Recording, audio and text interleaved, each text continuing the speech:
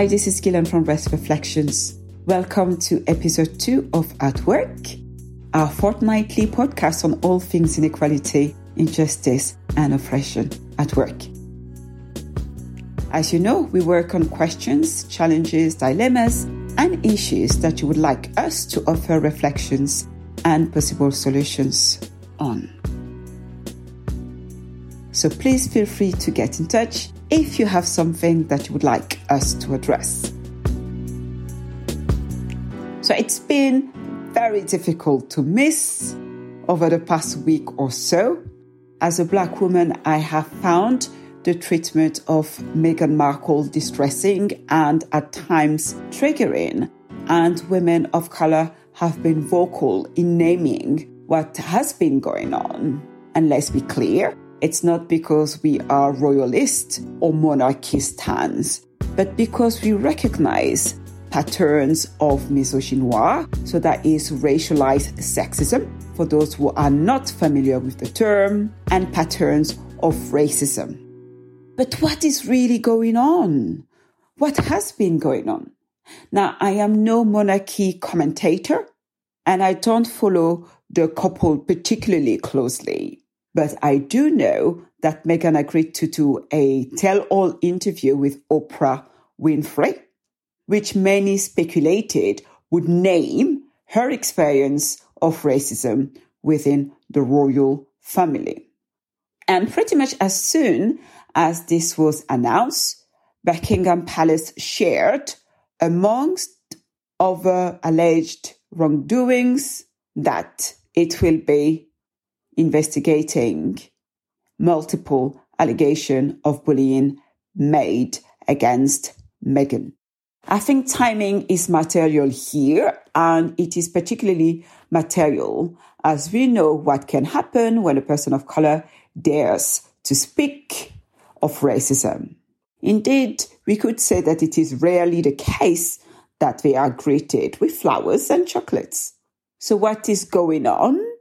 But perhaps even more to the point of the podcast, what is going on that we could learn from in relation to organizational functioning from this latest debacle. And this is what I suggest that we focus episode 2 on.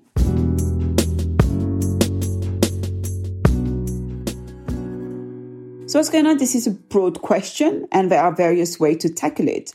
But what I want to do is to give you perhaps some new perspective, some new concept that you can use to better understand what happens within institution and within group when a person of color in particular attempts to speak about their experience of racism in the workplace.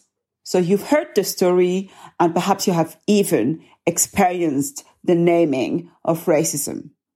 You attempt to speak of an experience that has been disturbing to you, and all of a sudden, something seems to happen. Perhaps you become the enemy. Perhaps you are ignored.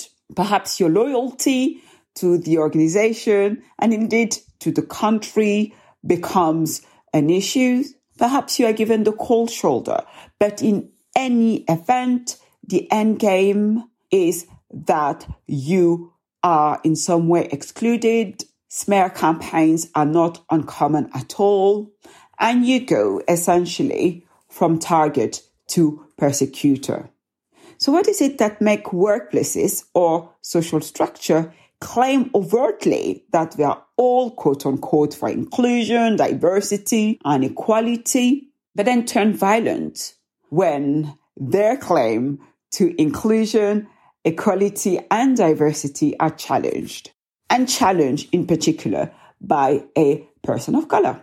The concepts that I want to speak about today are group analytic, and they are firstly location of disturbance, and the second one is scapegoating, which is essentially an extension of location of disturbance. So what is location of disturbance? The concept of psychological disturbance in group analysis is a way to view a tension, a conflict, or a dysfunction in a group.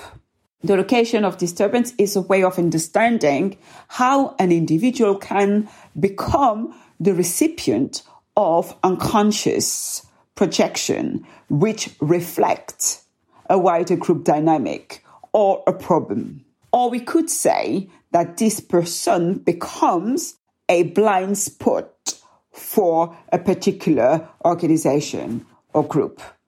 What is being said here is very important, and it is the notion that no disturbance can ever be confined or attributable to a single person or entity, but rather that the person who carries the problem or carries the disturbance, usually therefore the person who becomes disturbed, is in essence the site or the symptom of a problem belonging to a larger unit.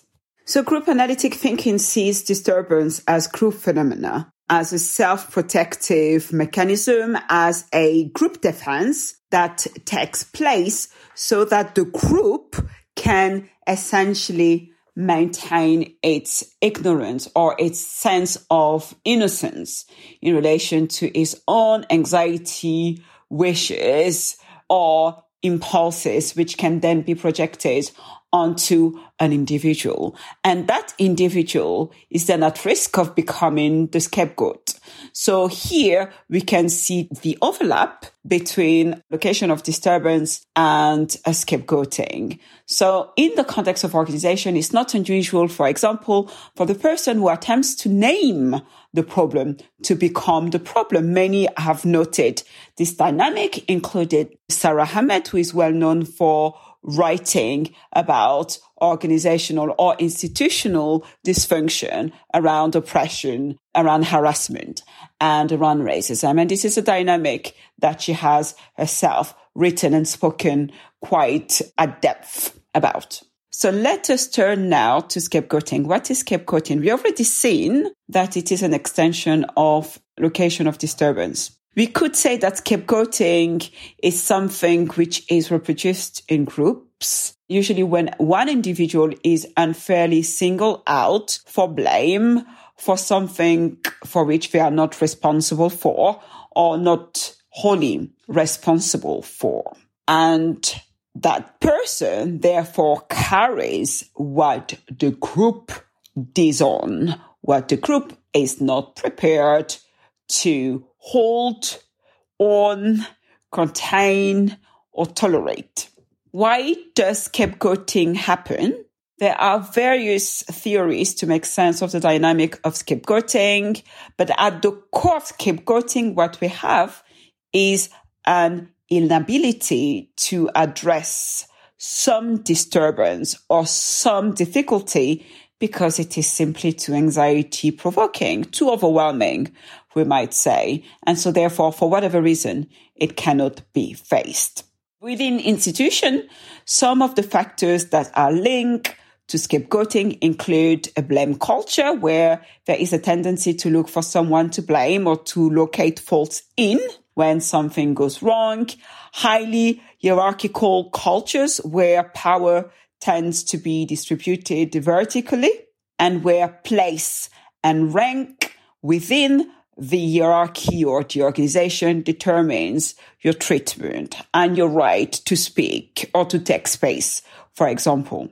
Another factor which is linked to scapegoating is when there are stark inequality in relation to representation. So one person who belongs to a particular group or a particular demographic find themselves being the only one. So those would be people that tend to be referred to as isolate within group analytic thinking.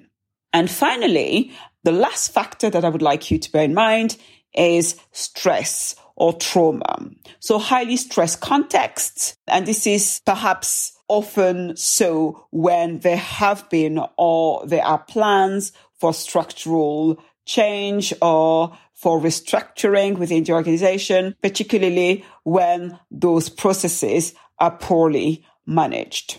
What we can say is that in every case of scapegoating, there is displacement and there is misdirection of the problem towards a safer and usually, but not always, but usually more vulnerable target. Hence why there is a strong correlation between organizational toxicity, scapegoating, and the lack of equality.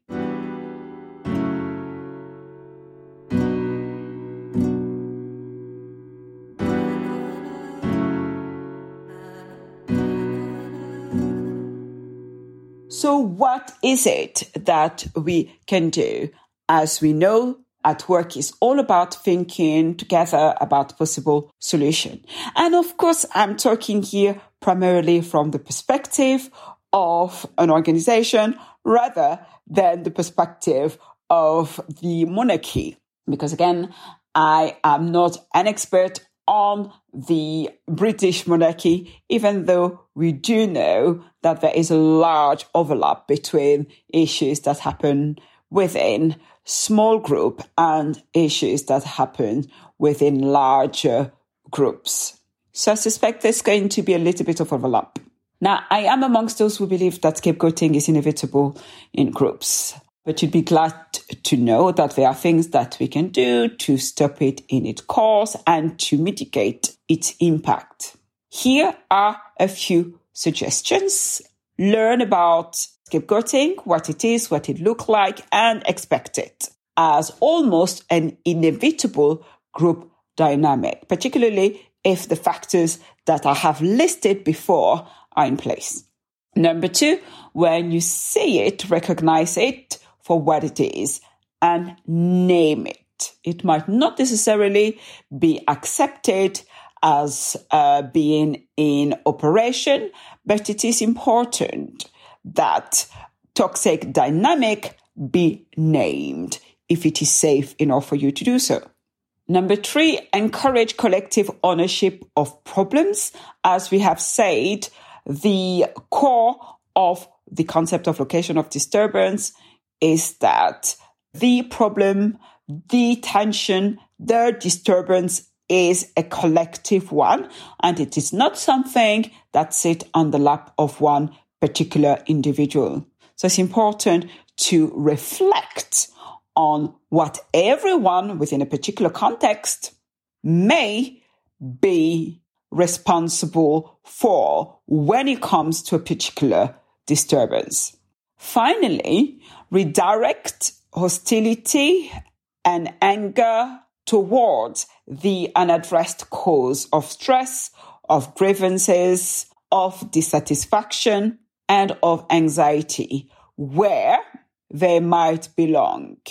And most of the time, they would be related to structural issues rather than individual factors. And most of the time, the disturbance will involve people in position of power.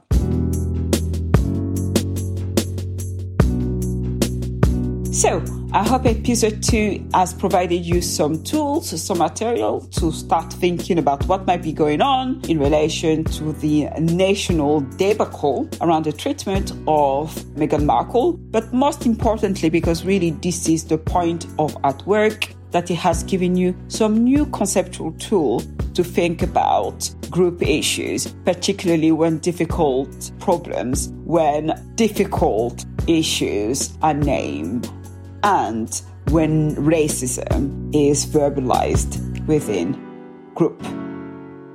Again, feel free to get in touch with your questions and queries and dilemmas. This has been Ghislaine from Rest Reflections. Until next time, please take care.